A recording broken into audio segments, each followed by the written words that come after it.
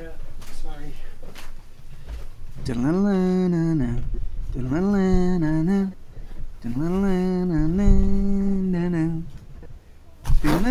gonna drop my mic. No, not my microphone. My headphones. Jesus Oh no! Christ.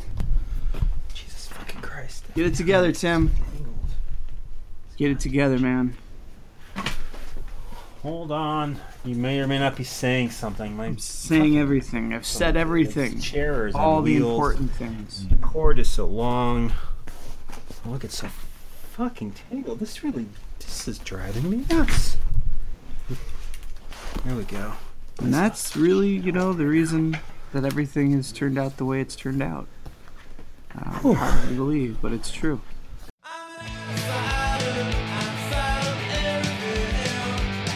Hey everyone ever, and welcome to 20th Century Popcast, the show where we try to understand the present by living in the past. My name is Tim Blevins. And I am Bob Canning. And here we are again, Tim. Here we are.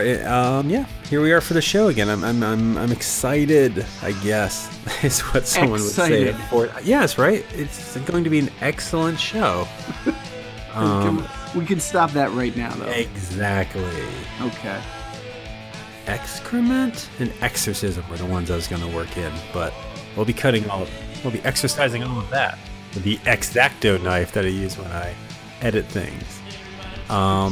But welcome to the show, television show. We're not a television show. we're barely whatever we're supposed to be with this opening. Fuck, man. I'm sorry. Don't apologize. This is good. This gets us into a good place, a good mood to talk about Saturday morning cartoons. Because, we're having some fun. And cartoons are fun, right?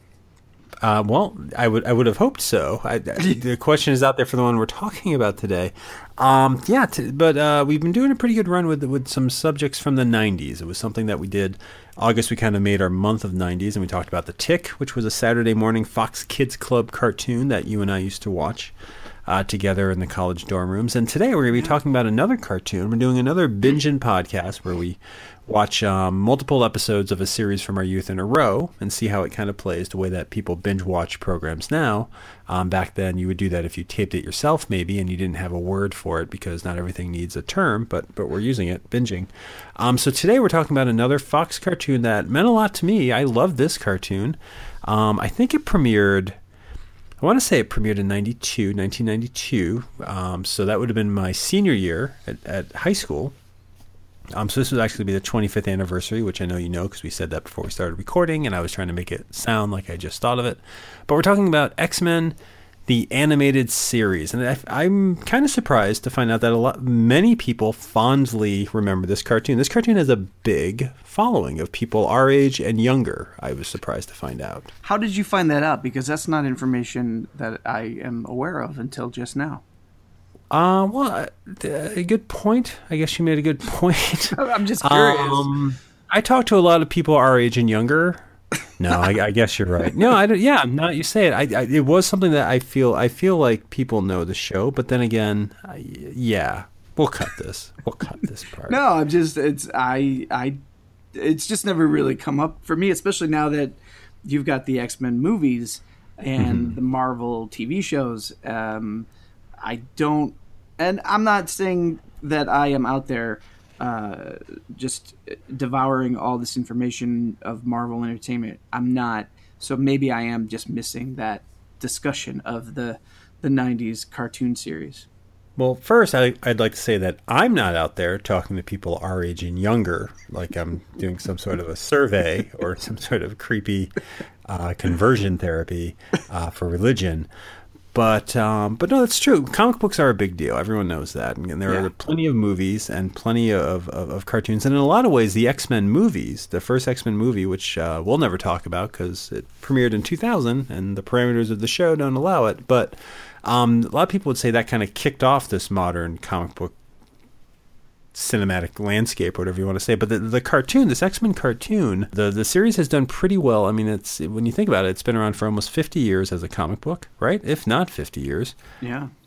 And it's always been a good metaphor for how society deals with racism, with homophobia, with sexism. Like it is a good tool, creative tool in comics lingo and comics setup for dealing with issues like that, because they're outlandish costumes, they're ridiculous names, they're superpowers and grandiose battles. But within all of that, there's also these very humane soap opera-like storylines of how they interact. There's people who get along, rivalries of people who don't get along. There's interesting characters you get to know with backstories, where they're from, and family members. It's a very intricate soap opera with all the spandexed outfits and the superpowers and again, ridiculous names. And this cartoon really embraced that. You know, like they don't do costumes in comic book movies now. They tone down a lot of the more spectacular elements. But this show, you know, and we went in and watching it, I kind of forgot that the X-Men, the animated series, when it premiered and through the years that it was on, I think it was on for 5 years, it sort of taught me.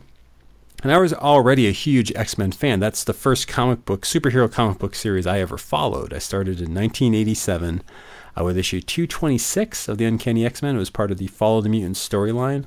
I had known the characters. My brother was a big comic book collector, and he was big into the X-Men, so I knew the characters, but I never really read them. And I started with that run and collected it for probably a good 20 years from there. I don't collect it anymore, but I have probably a 20-year collection of the X-Men comics. And when this cartoon hit, when this animated series hit, it hit the airwaves with all of the intricate plot lines and characters and character crossovers and every element that made this comic book great was in that show.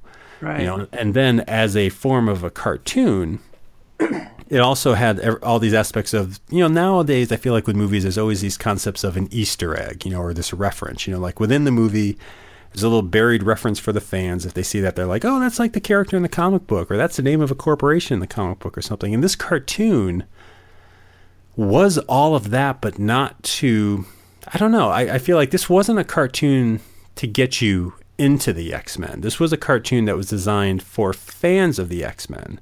That's how I saw it too. There's no hand-holding with this show. They kind of spit it out, and you have to be able to follow it. And you know, it does predate the mainstream. Like, I feel like comic books are very accepted in the culture now, and obsessive fan culture is also very accepted. People know how that works now, whether or not they follow all the points. Like, I don't watch something like Game of Thrones, but I know there's, or read the Harry Potter books, but I know there's an obsession with that is part of how that works. That mindset wasn't necessarily the general understanding back then in 1992. You know, everything in a superhero movie or TV show was always explained. But this show didn't do that, but I don't know. I feel like it was intentional. I feel like the show was very difficult to penetrate, very insular, and I guess what I wonder, and it's something I kind of want to keep on our minds as we're talking about it, you know, is that good? You know, because I think it says something about fandom, that it's so protective of its material that it's impenetrable. And I think it specifically says something about comic book fandom and specifically X-Men fandom. And I wonder, why would you create entertainment in that fashion and give it to the masses? And is that good to do? And I don't know. You were saying, though, you do feel like this is kind of a show that's wrapped up in its own cocoon of what it is. Yeah, I do believe that. And I think we're going to have a decent conversation about this, because I am that person coming at this who is not a fan of X-Men. I didn't really have a sense of the X-Men through my youth. I don't, in my mind, I don't have a memory of when I became aware of them, or if I was aware of them prior to this cartoon. I probably was, but really I knew them because of this cartoon. And it was interesting that you said it came out in 92, because I have no recollection of it in 92. When did you start watching it? We started watching it. I really remember watching it with you. So our sophomore year. Yeah, and it wasn't even freshman year. Maybe we did freshman year. But so going into its third season is when we were starting. Like, yeah, sophomore year, like I can picture where the TV was in the room and where we would sit and watch it. Sophomore year. So that's when I came into it, third season, I guess. So what was your impression of it? Like, what did you know of it, or what were you looking at when you first looked at an episode of this? Well, like I said, I don't have a recollection of being hyper aware of the X-Men in any way prior to this. And so I came to it just with a general superhero knowledge, and I understand how superhero powers work. I understand costumes, like that all made sense. That wasn't off-putting in any way. But what I didn't get and what I had to dig into, and sometimes we would talk about it, are what you were saying, these Easter eggs that really aren't Easter eggs. They're just part of the world that this cartoon is presenting. There'd be a flash of this character and then somebody in the background, and then this character would come in for a bit, and I would, if I didn't know and I needed to know, you would say something or I would ask. And I know that this was when I started reading your comic books. I can't remember exactly the storyline. I'm sure if I give you some highlights that I recall, you can tell me, but I was reading a storyline that really was now I can't remember. Was it the Age of Apocalypse storyline, where it was like the alternate reality that Legion created, where Apocalypse wins, and there's all these new teams. The different X-Men are on different teams now, and some are bad, some are good. It might have been that the stuff that really grabbed me was, I can't think of his name, the Russian guy that can Colossus. Colossus. He was a major part of the storyline that I remember reading about. Oh, okay. He had left the team for a while and came back, and maybe he was working with Magneto for some time. Or was trying to help him in this storyline. Anyway, so I came to it completely a novice to it, and so I didn't feel like I was unable to penetrate it. It took some work, and I really needed to want to get in there. But overall, while I think there was like complicated backstories that you may have been aware of, the stories themselves are pretty straightforward. Good fighting evil. Well, they were. So, because I have to say, watching it this time, and why don't we start with there are 4 episodes we watched. This first one, Externally Yours, was the name of it. It's kind of a Gambit-centric episode, and I have to say, there's a lot on this show that I assume is from the comic, because it does give a little bit of an origin to Gambit. There are some characters, the Externals themselves, who appear.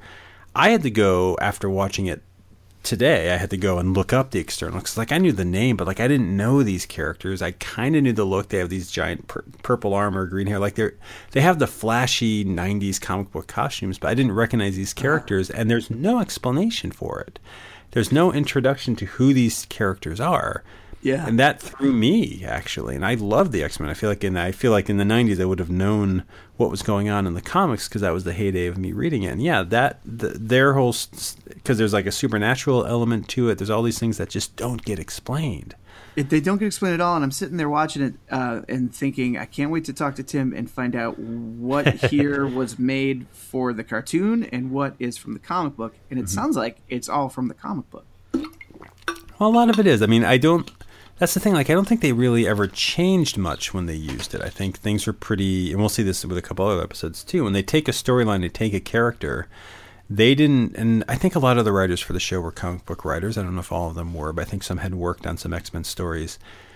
The movies now, and the comic book movies actually always in general, if you look at Superman and Batman from the 70s and 80s, and definitely the ones now, they always take liberties to make the source material work. They update a little bit of its history, or they change an aspect of the character or the character's name or certain sort of interactions just so it works as a movie. And I think that's fine. That's great. This cartoon, when it gives you a new character, if they're going to call that character Moria McTaggart, if they're going to call that character Belladonna, if they're going to call that character Proteus, now I'm just going to start naming characters. If they're going to call that character Omega Red, if they're going to call that character Juggernaut, if they're going to call that character Mr. Sinister, they're just going to put them as they look in the comics with those names. They're not going to tell you, they're not going to have a character say, oh, I remember you from NASA and you did this. They're not going to alter it a little bit to fit the story, and we'll see this with the Rogue has an episode that we'll talk about in a little bit.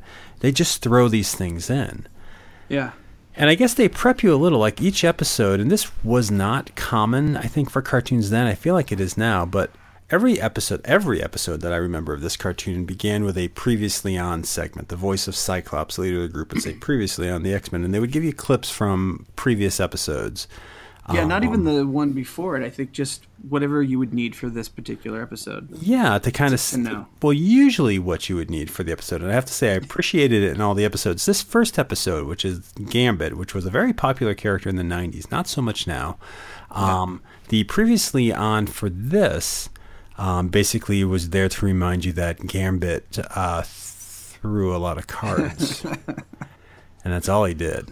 I mean, that's here's all the thing here's the thing that was hard for me to come in, because we're I don't think we said this. We're watching episodes from season 2. Yes. And I think we started with episode 6. I believe you're right, yeah. Of season 2. And so I don't know, because I have no, recollection, if Gambit had been like out of the picture for several episodes or something, and maybe that's why we needed all this Gambit reminders at the beginning. I don't think so. I think they were just doing, because I do remember this season. Like, I remember there was a ongoing storyline in the background of these episodes too. Like, I think it was just they were doing a Gambit-centric episode, and maybe this was the one time where they're like, well, we don't have anything to really set this up. But normally they would give you a previously on, and it would throw a bunch of clips, and there wasn't narration. It wasn't like the clips would necessarily make sense. Right. But they were there to kind of shape or remind you a little bit of what previously happened. So going into the story, you wouldn't have to just get the exposition of someone clunkily reminding you through dialogue. And this kind of reminds me of comic books. They don't do this as much anymore either, because I think the idea with comics is everybody reads them in succession now. But it used to be, especially with Marvel comics, something would happen in a panel or a character would be mentioned. There'd be a little asterisk next to the text, and then at the bottom of the panel in a little box, there'd be a little something that said, see previous issue, or this is who this person is. Like, there'd be a little reminder, like a footnote. Right. And I guess, in a way, this previously on is sort of like a footnote for you getting into the episode. But that also gave the show this sense of a bigger epic. It gave the show a sense of a soap opera. And that's really why I liked it. Part of why I liked it when I was introduced to it, when you introduced me to it, because it wasn't just this one-off, everything's hunky-dory at the end. There's actually a story going on. You get to look forward to it each week and figure out what's happening. And I mean, for me too, like you're saying, for you coming from the comic book to this, you see your similarities, and me coming to the cartoon got me into the comic, maybe more interested in wanting to read the comics. So it did work. I guess because that's going into this. I was going to ask this later.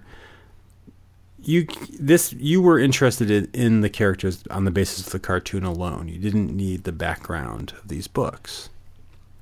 Correct. Yeah, I didn't need the background, but then I wanted the background. Mm-hmm. So you kind of saw it. I felt like the cartoon. Yeah, I saw it. I felt like, and I don't know if maybe this is just me now looking back on it and putting this all together, but the series, the cartoon seems like. Cliff's notes of the comic book. It's like they take. It seemed like they were taking stories that you were familiar with and fans were familiar with, and giving it to you in animation form. But they certainly couldn't fit all the details and backgrounds and decades of stories into one episode. So they kind of really go through stuff quickly. I think the episodes move fast, especially the ones we watched here. Mm-hmm. They move fast. They jump from locations to locations. They jump from character to character, and I think a lot of what we watched in this binge would have made more sense, and maybe I would have connected with better had I been more familiar with the comic book. It's been years since I read your comic book, so I've lost. Like, I recognized characters, and I knew that that one is like, I think I'm jumping ahead, but I was like, hey, I think they're related, even though they're from different times, and I was trying to remember some things. You're talking about like Cable and the Summers? Bishop? Cable and Bishop? Yeah, because Bishop's not related, but Cable is their grandson or something? Yeah, Cable is the son of Jean Grey and Scott Summers, and in the comics, I don't know if they ever got to this storyline, because here's something that I think this show did. Well, Cable was their son born in our time, but he was infected with a techno-organic virus, so they sent him to the future with the Askani clan, because that's where they could cure him. And so he grew up and was in the future. And I think maybe this is why the show felt so full and could go for 5 years. I think they always threw stuff out thinking we'll pick up on this later or we don't have to. I mean, that's how the comic was written. Plot lines and elements would just be thrown out there and then somebody would pick it up. I mean, for a good 12 to 13 years, you had one writer on the comic so he could do this. But the way the books were working after that is people would just grab, because there's so much history. I mean, the X-Men comic book, depending on when you pick it up, it contradicts itself constantly. Like, you'll follow a run. Like, everyone I don't think anyone reads it forever, but you follow your run, you have your period that you like. If you come back 2 years after you leave it, you're going to be like, well, this doesn't make sense. That's contradicting. Who's this character? It's like, it's not something that necessarily has a clean continuity. That's the one thing the movies have gotten right. They also have poor connective continuity.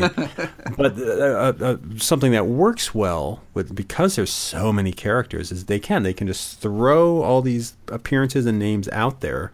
Again, like the start of this episode is in the Danger Room, and Cyclops is fighting all those names I was saying before. You see Omega Red, Apocalypse, Juggernaut, Mr. Sinister, and a space alligator in a shirt. And it's just like you're getting to see these outlandish-looking characters and wondering, who's that? Who's this? Some of them have appeared on the show, some haven't. But they're just out there, and now if you go back, you have that recollection of, oh, yeah, I saw that character. I think I know who that is. So they do a good job with that, I think, on this show. And I think they do a good job with getting you the backstory and everything. So narratively, it's well structured, and it knows how to borrow the comic book well. As a cartoon, just for a second, to really look at it as a half hour, because this aired Saturday mornings is where it started on Fox Kids, probably around 10 or something in the morning. As an animated show, as I was watching this, I couldn't tell if the show is well animated.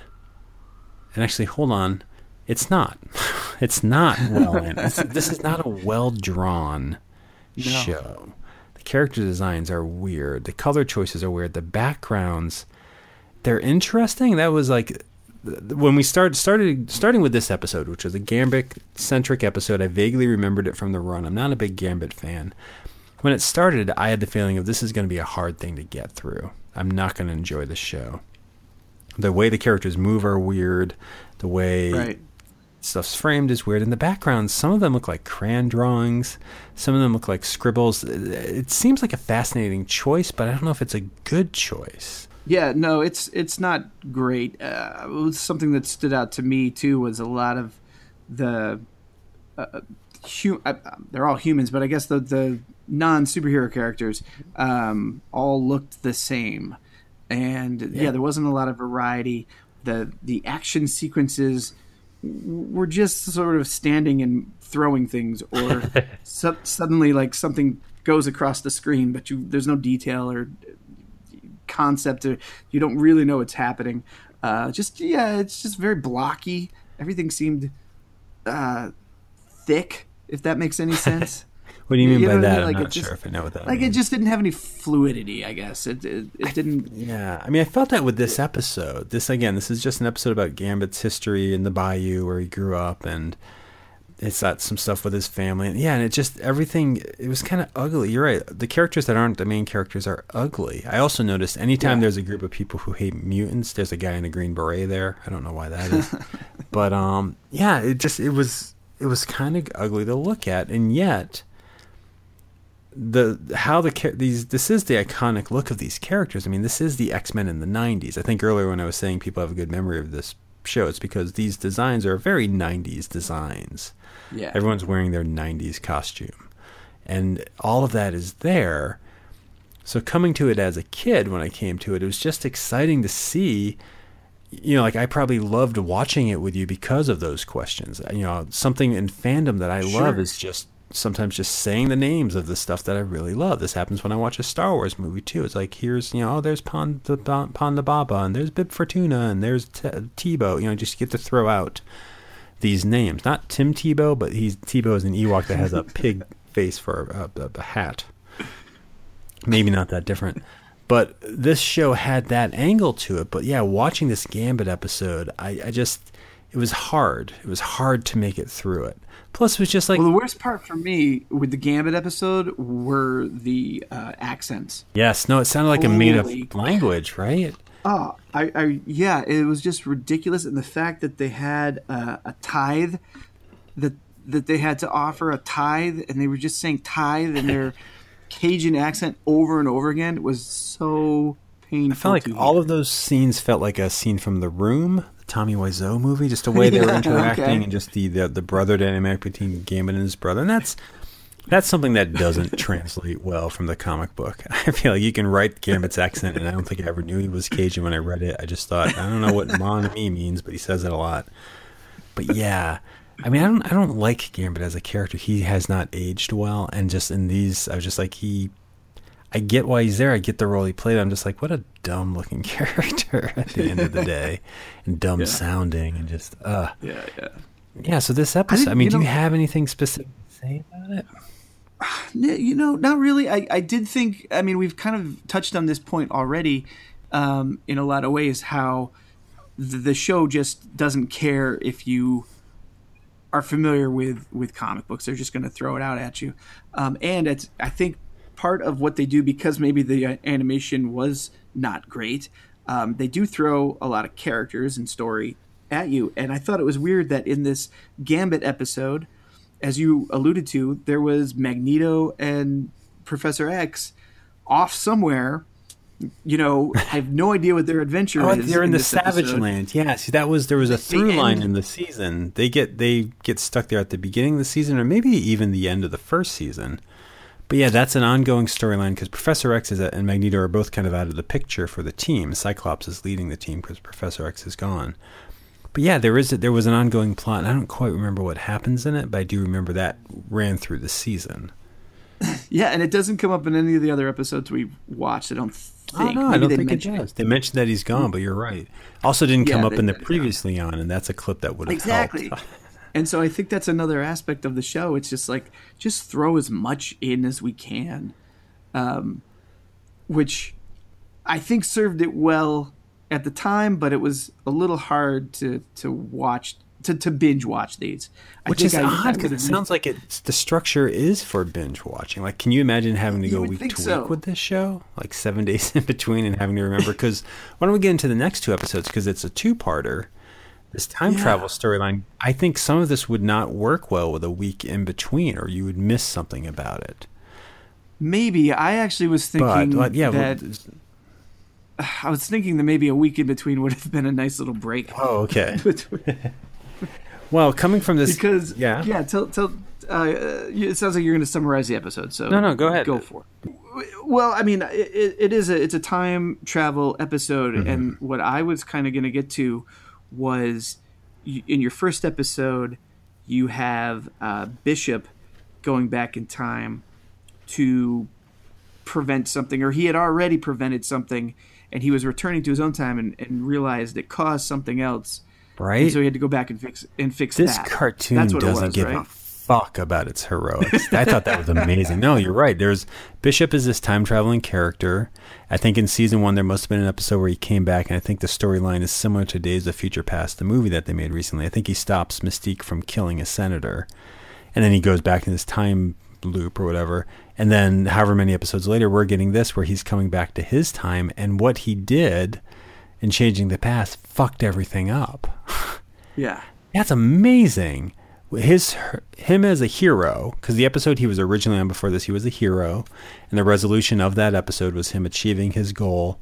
All of that in this Valiant superhero cartoon had horrible ramifications for this show's continuity. I mean, I had never seen that before. This is a couple of dark, like bleak.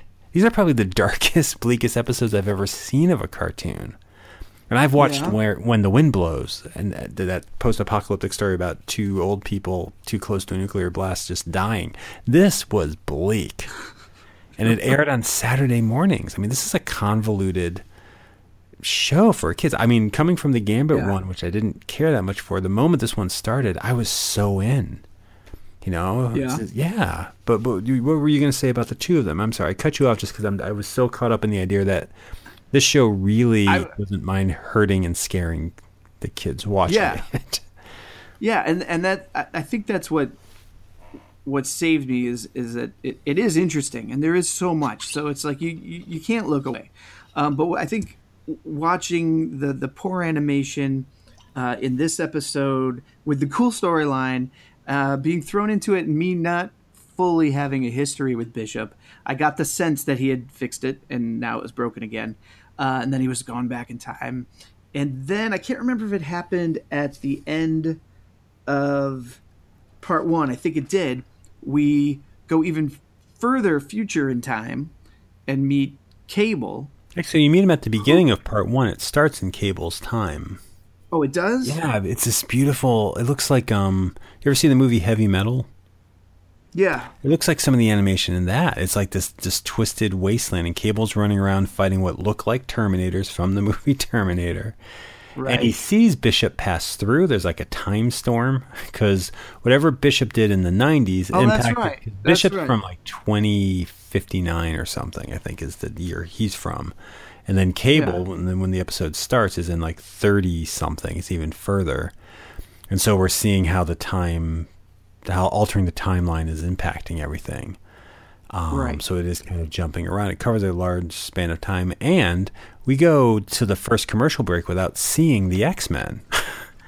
Like we're given these new characters. You're being thrown Bishop, who I guess had been on before. You're being thrown Cable, who is probably new. You've got Apocalypse showing up. There's no X-Men in like the first 10 minutes. And I was fine with that. Yeah, I didn't even notice. I think I'm combining the two episodes, and this was my problem trying to binge these two, is because the second episode, I feel like the first episode was more Bishop focused, and then the second episode was more Cable focused. Yeah, no, you're right on that. And the second episode had Cable going back in time because whatever Bishop was doing was screwing up what his future was. Yeah, they Back to the Future Part 2 it, which is awesome. Yeah. That's what... And so he had to go back and fix that. And what bugged me about it was that you were replaying and redoing a lot of what was in episode 1 already. Not all of it. Not all of it, and new versions, Yeah. and so that was cool. But I was also just, it wore on me a bit. And the 17 minutes that the episode takes, it wore on you a little bit. It did. I mean, I was watching it back to back. That's why I thought, like, I wonder how that would play with a week between, because I don't know if I would remember. Oh yeah, like Back to the Future Part 2, to use that. I had seen the first Back to the Future multiple times, so that when he goes and revisits the scenes from the first movie, they're already ingrained in my head. Like, I really liked watching Part 1 and Part 2 of this back-to-back because of that. It's like, yeah, it's a nice way to save on animation. You're reusing some, but you're building a story around it. The idea of that loop, I was blown away that this was a Saturday morning cartoon that some kid tuned in for. Like, I was in my mid to late teens when I watched this, but like a 9-year-old is turning on Fox, or a 7-year-old, after Eek the Cat, waiting for Masked Rider, and this comes on. And I'm like, this is like Philip K. Dick shit for kids, which is I don't know. I loved it, and that's why I really liked that aspect of you see Bishop's story, then you see Cable's story, and there is the repetition of some of it on a loop. And that, I don't know, I don't remember this episode as well. Like, I remember it being on, because again, it was always this idea in my memory of this character was on at this, but I don't remember it being as good as it was. Because the first part, when we finally do get to present day, like Apocalypse shows up, there's a whole thing with a virus going on, there's a very bizarre kind of let's plant a virus on people plotline that ties into what happens in the future. But at the end of that episode, Apocalypse disintegrates the X-Men team. He just obliterates them. He shoots them and destroys them. And we cut to the future with Cable saying that, to save his future, he has to work with Apocalypse, and he's all torn up about it. And this is how you end your Twilight Zone of an episode. I mean, imagine having to go a week thinking like, what the fuck? My characters are dead. Cable doesn't like what he has to do. There's no way this can resolve. I loved that. And it plays, and it's using a lot of my favorite plot lines from the show, the comic book, excuse me. But it's also giving you an actual ethical conundrum. Cable has a conundrum that doesn't get talked about in time travel movies as much, which is like, whatever you do to change it to better you, it's going to screw somebody else over. It's unavoidable. See, now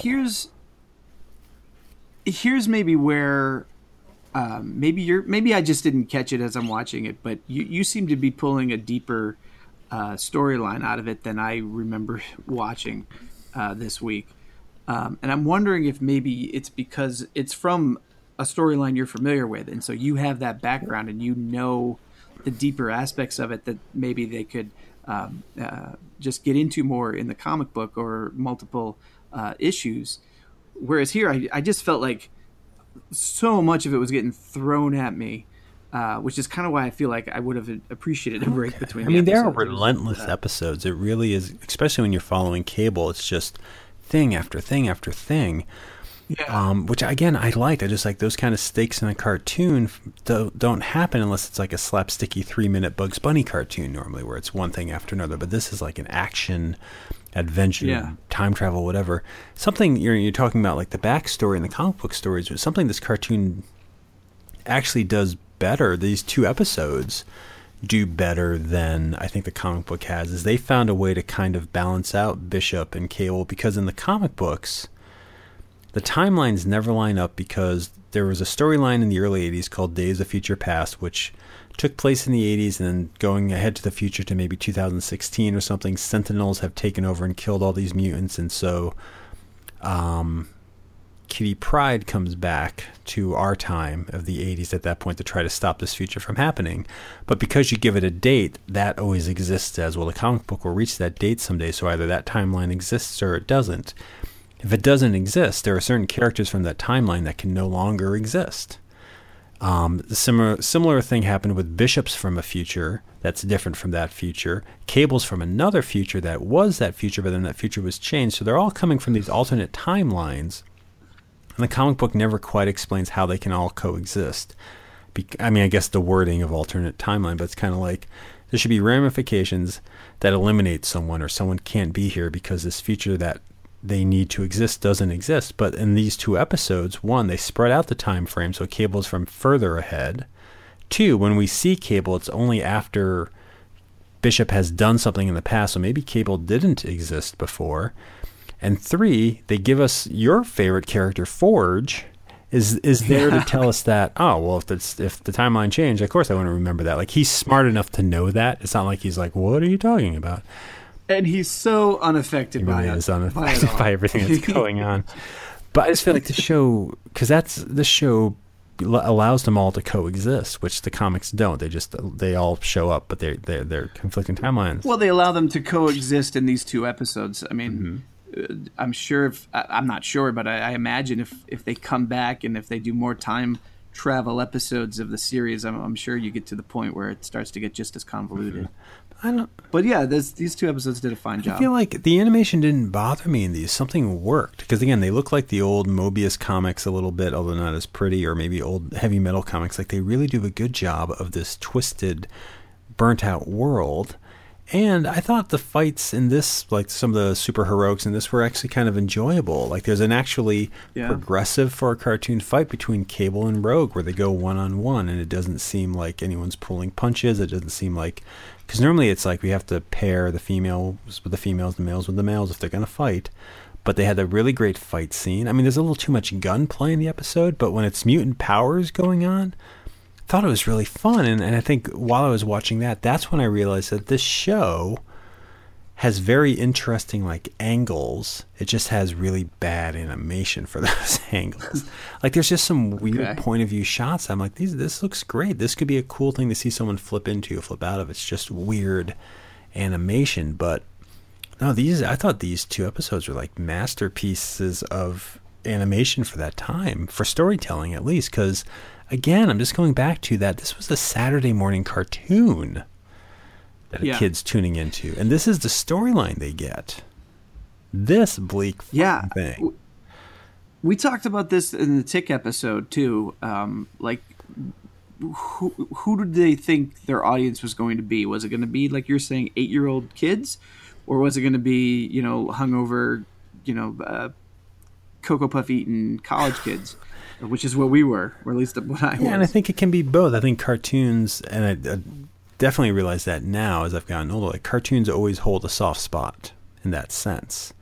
So I think it could be for both, and it must have been, because there were toys and there were promos, and it was part of the Fox Kids Club. So it was, similar to the Tick, where it was more the humor, not the subject matter. We seem more just mature, but they both work really well together. And I don't know, I'm impressed that this existed, and that I don't remember it being this intricate. Like, it's really well put together, and it's really just mind warping as the story goes. Let's talk about the last episode. The Rogue's Tale episode? The Rogue's Tale episode.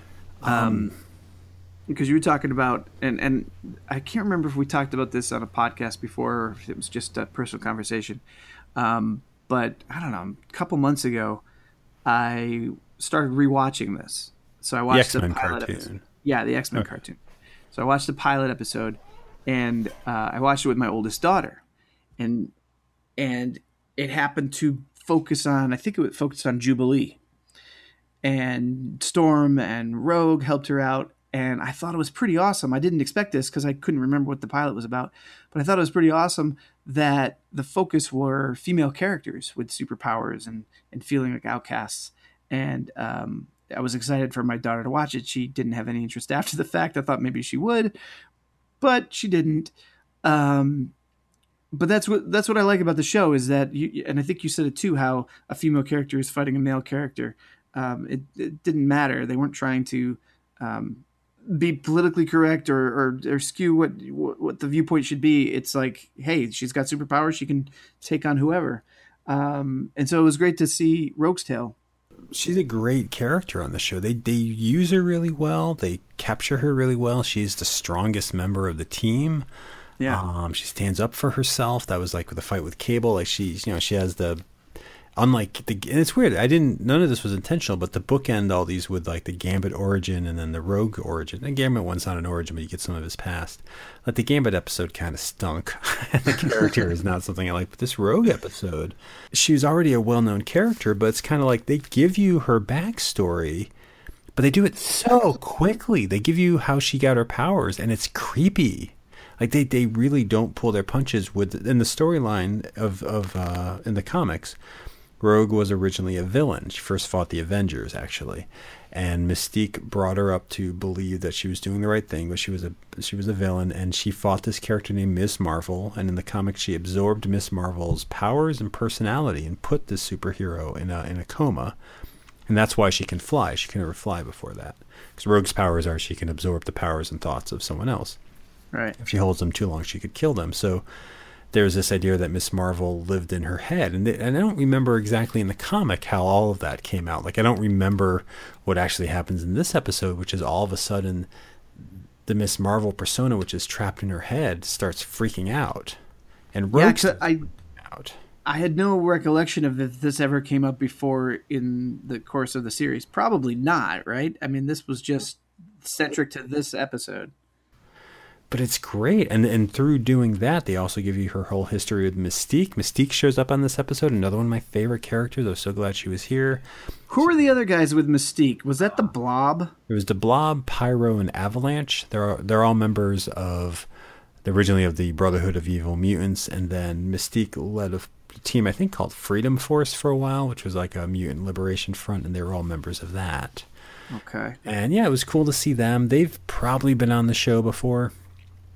But if they're not, you're getting them in their ridiculous costumes. I'm just like, I feel like, Rogue is a character. And this is, again, this cartoon is doing something that maybe the movies don't do as well. The movies in general don't do. Like, when this cartoon came out, this was probably the first time someone who doesn't read the comics saw Rogue. Like, I always think of Rogue as an intricate member of the team because I read the comics. And she was big on this cartoon. But unlike Spider-Man, unlike Batman, unlike Superman, these characters who their origin stories, right?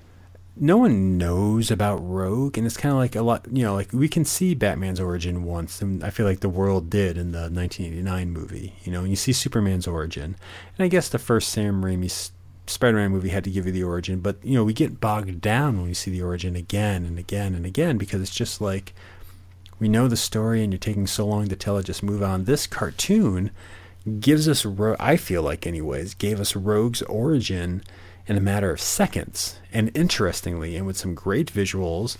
They do the whole, they have a fight inside of her mind, basically, on the astral plane of her mind or whatever. That's the wrong use of astral plane, but I just feel like they did a really good job of giving this origin that honestly shouldn't, and I guess I should ask you, did it make sense? Because it shouldn't make sense, because we don't know Ms. Marvel, we don't know the bigger story of the Marvel Universe if we're just watching this. Did her origin make sense on this? It wasn't hard to figure out, but again, that's kind of situation for me, not knowing Ms. Marvel, not knowing, I knew Mystique is is Mystique her mother, or like pretended to be her mother, or something? I think So it's I her knew real mother. That's changed a couple times. I think in the comics it's her real mother. Yeah, so I knew Mystique and Rogue were connected. I did not know Rogue's origin. And as I'm watching this, I couldn't tell you if this was the real origin. Clearly it is. So I didn't know if they were just throwing a character in or what they were doing. And so for me, it came hard and fast, and I followed it, but I didn't quite connect to it again. Oh. Like that's been my thing for these episodes is like... They're great to watch. I can't pull away. They're really interesting, but they're not very. At least to me, in this viewing, they didn't seem very deep. I felt like there should have been a deeper connection. Really? Something, yeah. And I feel like you have that connection. I mean, you're so seeing. Is that working for me because I have the comic books as the background? That's what I'm thinking, because I don't have the comic books as a background. The storylines I read weren't the ones that we were watching here, so I didn't have that connection. I still enjoyed it, and I like could see the struggle that she was having, but I didn't connect with it as much. You know what I mean? Like, it wasn't as powerful as I think you're talking about. So should they have introduced a character sooner? Should they not have done this? Should it have been a character from the show? What would have made it work more? This origin story of Rogue is fighting this personality that, by the way, Professor X buried. Like, I thought, I was another thing. I was like, this cartoon gives you a dark side of Professor X. He locks up the Miss Marvel persona and makes Rogue forget it's in there. Yeah, it's and too much. And you're saying that as someone who knows that storyline from the comic books. Wasn't that said in the episode? Don't they explain that in the episode? It was briefly said in the episode. Like you're saying, this is a very fast origin story. And so it was briefly said. And I couldn't tell if that was, was he doing her a favor? Or was he robbing her of her history? I couldn't put that together in the brief moment that they were presenting it. So you're asking how could they have made it better? A two-parter maybe would have been nice to spread it out a little, give us a little time to let it seep in. Maybe even a three-parter, because like you're saying, this is a pretty major thing. It's not just her origin, but it involves all these other characters, and it seems like, I mean, it is big. And I do kind of remember this from some of the things I read in the comic book. Everybody's using Rogue. Everybody is manipulating her in so many different ways. You don't quite get that, I think, in this one 22-minute, 23-minute episode. You get the hits. You get, like, here's this part, here's this part, here's this part, here's this part. You don't really... I didn't have time to connect. I think you found it more enjoyable because you knew the story. Wow. Okay. See, and again, you're right. I do know the stories, and I didn't think that's why I was finding it enjoyable, because I'm watching this again. I can't not watch it without the knowledge that I have and the love I have for the show. So I get that, and I get all the little nods. But a lot of times when I'm watching something I love, like if it's Star Wars, if it's Transformers, with someone who doesn't know the source material, I'm constantly glancing at them, wondering if they do get the little nods and references. Like when, to watch like the Star Wars Rebels cartoon and wonder, like, would people get this without the movies, blah, blah, blah. And almost watching it as a curator or a narrator who's going to say, like, oh, that's this person, that's why this happened. I find a way that I think is clever to say it so it doesn't sound like I'm lecturing. Nobody cares, but I do it anyways. I'm like, oh, that's this. Watching this, I felt like that wasn't needed, but it sounds like it is, and I'm wondering why hasn't any other show done this? Because I really felt like, and it sounds like it didn't do this for you, so maybe my thoughts are wrong, that this particular cartoon, the X-Men cartoon, did comic books justice, did the X-Men comic book justice in its presentation with absolutely no compromise. But it sounds like you need more in the cartoon for it to make sense.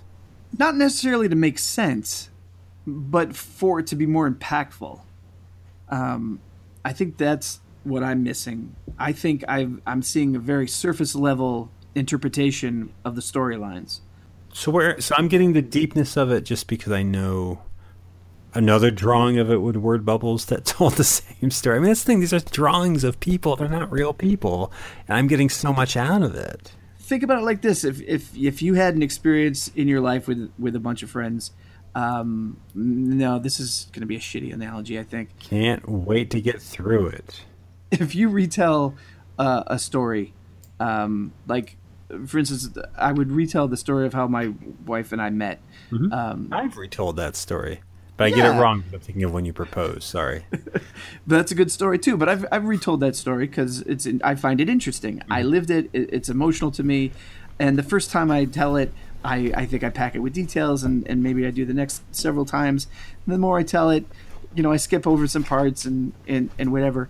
And I'm still hearing it in my head as I'm saying it. I'm still emotionally invested in it. I'm getting the hits, and if you were hearing it because maybe you were there at the beginning and have heard it before, you'd have a similar reaction to it perhaps. But then the person I'm telling 20 years after the fact the story for the first time, I'm going to still hit the major parts, but they might not find it as engaging and as sweet and as cool as perhaps I felt it was the first time. And I guess what I'm trying to say is you've probably read that storyline and you probably reread that storyline when you were younger and it stuck with you. And then as it gets retold, layers are pulled away from it, but you're still familiar with those layers. And so you're kind of filling in the blanks of a story that is really just, for me, maybe only kind of this surface level action story where the stuff that's sort of deeper and more powerful and more meaningful, I'm not quite getting. I would need more from the cartoon, but I think what it did for me is it took me to the comic book. In 1992, had it been a Teen Titans cartoon or some of the other, even an Avengers cartoon at that time, or Spider-Man and His Amazing Friends, which I enjoyed, that twisted things around. Any other grouping, I probably would have watched it and liked it, but I wouldn't have been as invested. I was so excited for this cartoon then that I don't think I saw it as a cartoon. I saw it as that segment in the Gambit episode where Cyclops is in the danger room, and it's like, here's each character flashing and he's fighting. Like that's what the show was to me then. Like, I don't actually remember enjoying the cartoon when I really think about it. I enjoyed those moments, and I watched it every week, but I don't remember thinking this is a good show. I watched it out of responsibility for the source material, and I watched it to get the little jazz of the characters. And watching it this time, I don't think it's nostalgia that's making me enjoy the show. I really felt like these are well put together, with the exception of the Gambit episode, well put together episodes of a TV show. Are you going to go back and binge more? I think so. I think I'm going to watch more of them because they are all interconnected. I kind of want to start from the beginning of season 2 and go all the way through. I was really surprised by this show. And again, I didn't think I was going to be surprised. I thought I was going to be disappointed. My impression would be I'm going to watch this and I'm not going to like it. Because, again, to me, the source material is so sacred.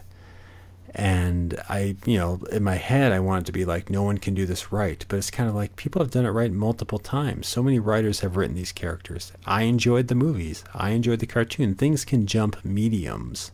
And this cartoon made me think of that because I felt like this cartoon, of anything I've ever watched, is the perfect not even boiled down, the perfect representation of the source material. Well, that's the show, everybody. That's what happens when a show starts strong and peters out. But thank you for listening. Nonetheless, thank you for being here. As always, check out 20popcast.com, www.20popcast.com. That's our website, our revamped website. It went up last week. I'm trying to build it up a little bit. We're trying to build it up a little bit more, but I think it'll be a nice kind of hub that from there you can get in touch with us through Twitter, through Instagram, through Facebook, subscribe to the show, everything you would need for the show. Check it out there. And what I will ask today is if you are listening to the show, I would like to know how you hear it. Bob, I'm going to say you do too, just to see how it's getting out there. So if you do visit the website, 20popcast.com, head over to the Pop Talk section and just drop us a line. Let us know how you watch the show, listen to the show. I keep saying watch today. Sorry. How you timepiece the show, how you fob it. I listen in real time. I know, right? And with all of the errors. But yeah, just drop us on and let us know that. I'm not going to promote myself any further because that did a lot. What about you, sir? Well, you can check me out on Twitter as well, RH Canning. Say as well, but I didn't get mine. Yours is what? Oh, no, you what's didn't? your I talked right through you there. Jesus, Tim. Sorry.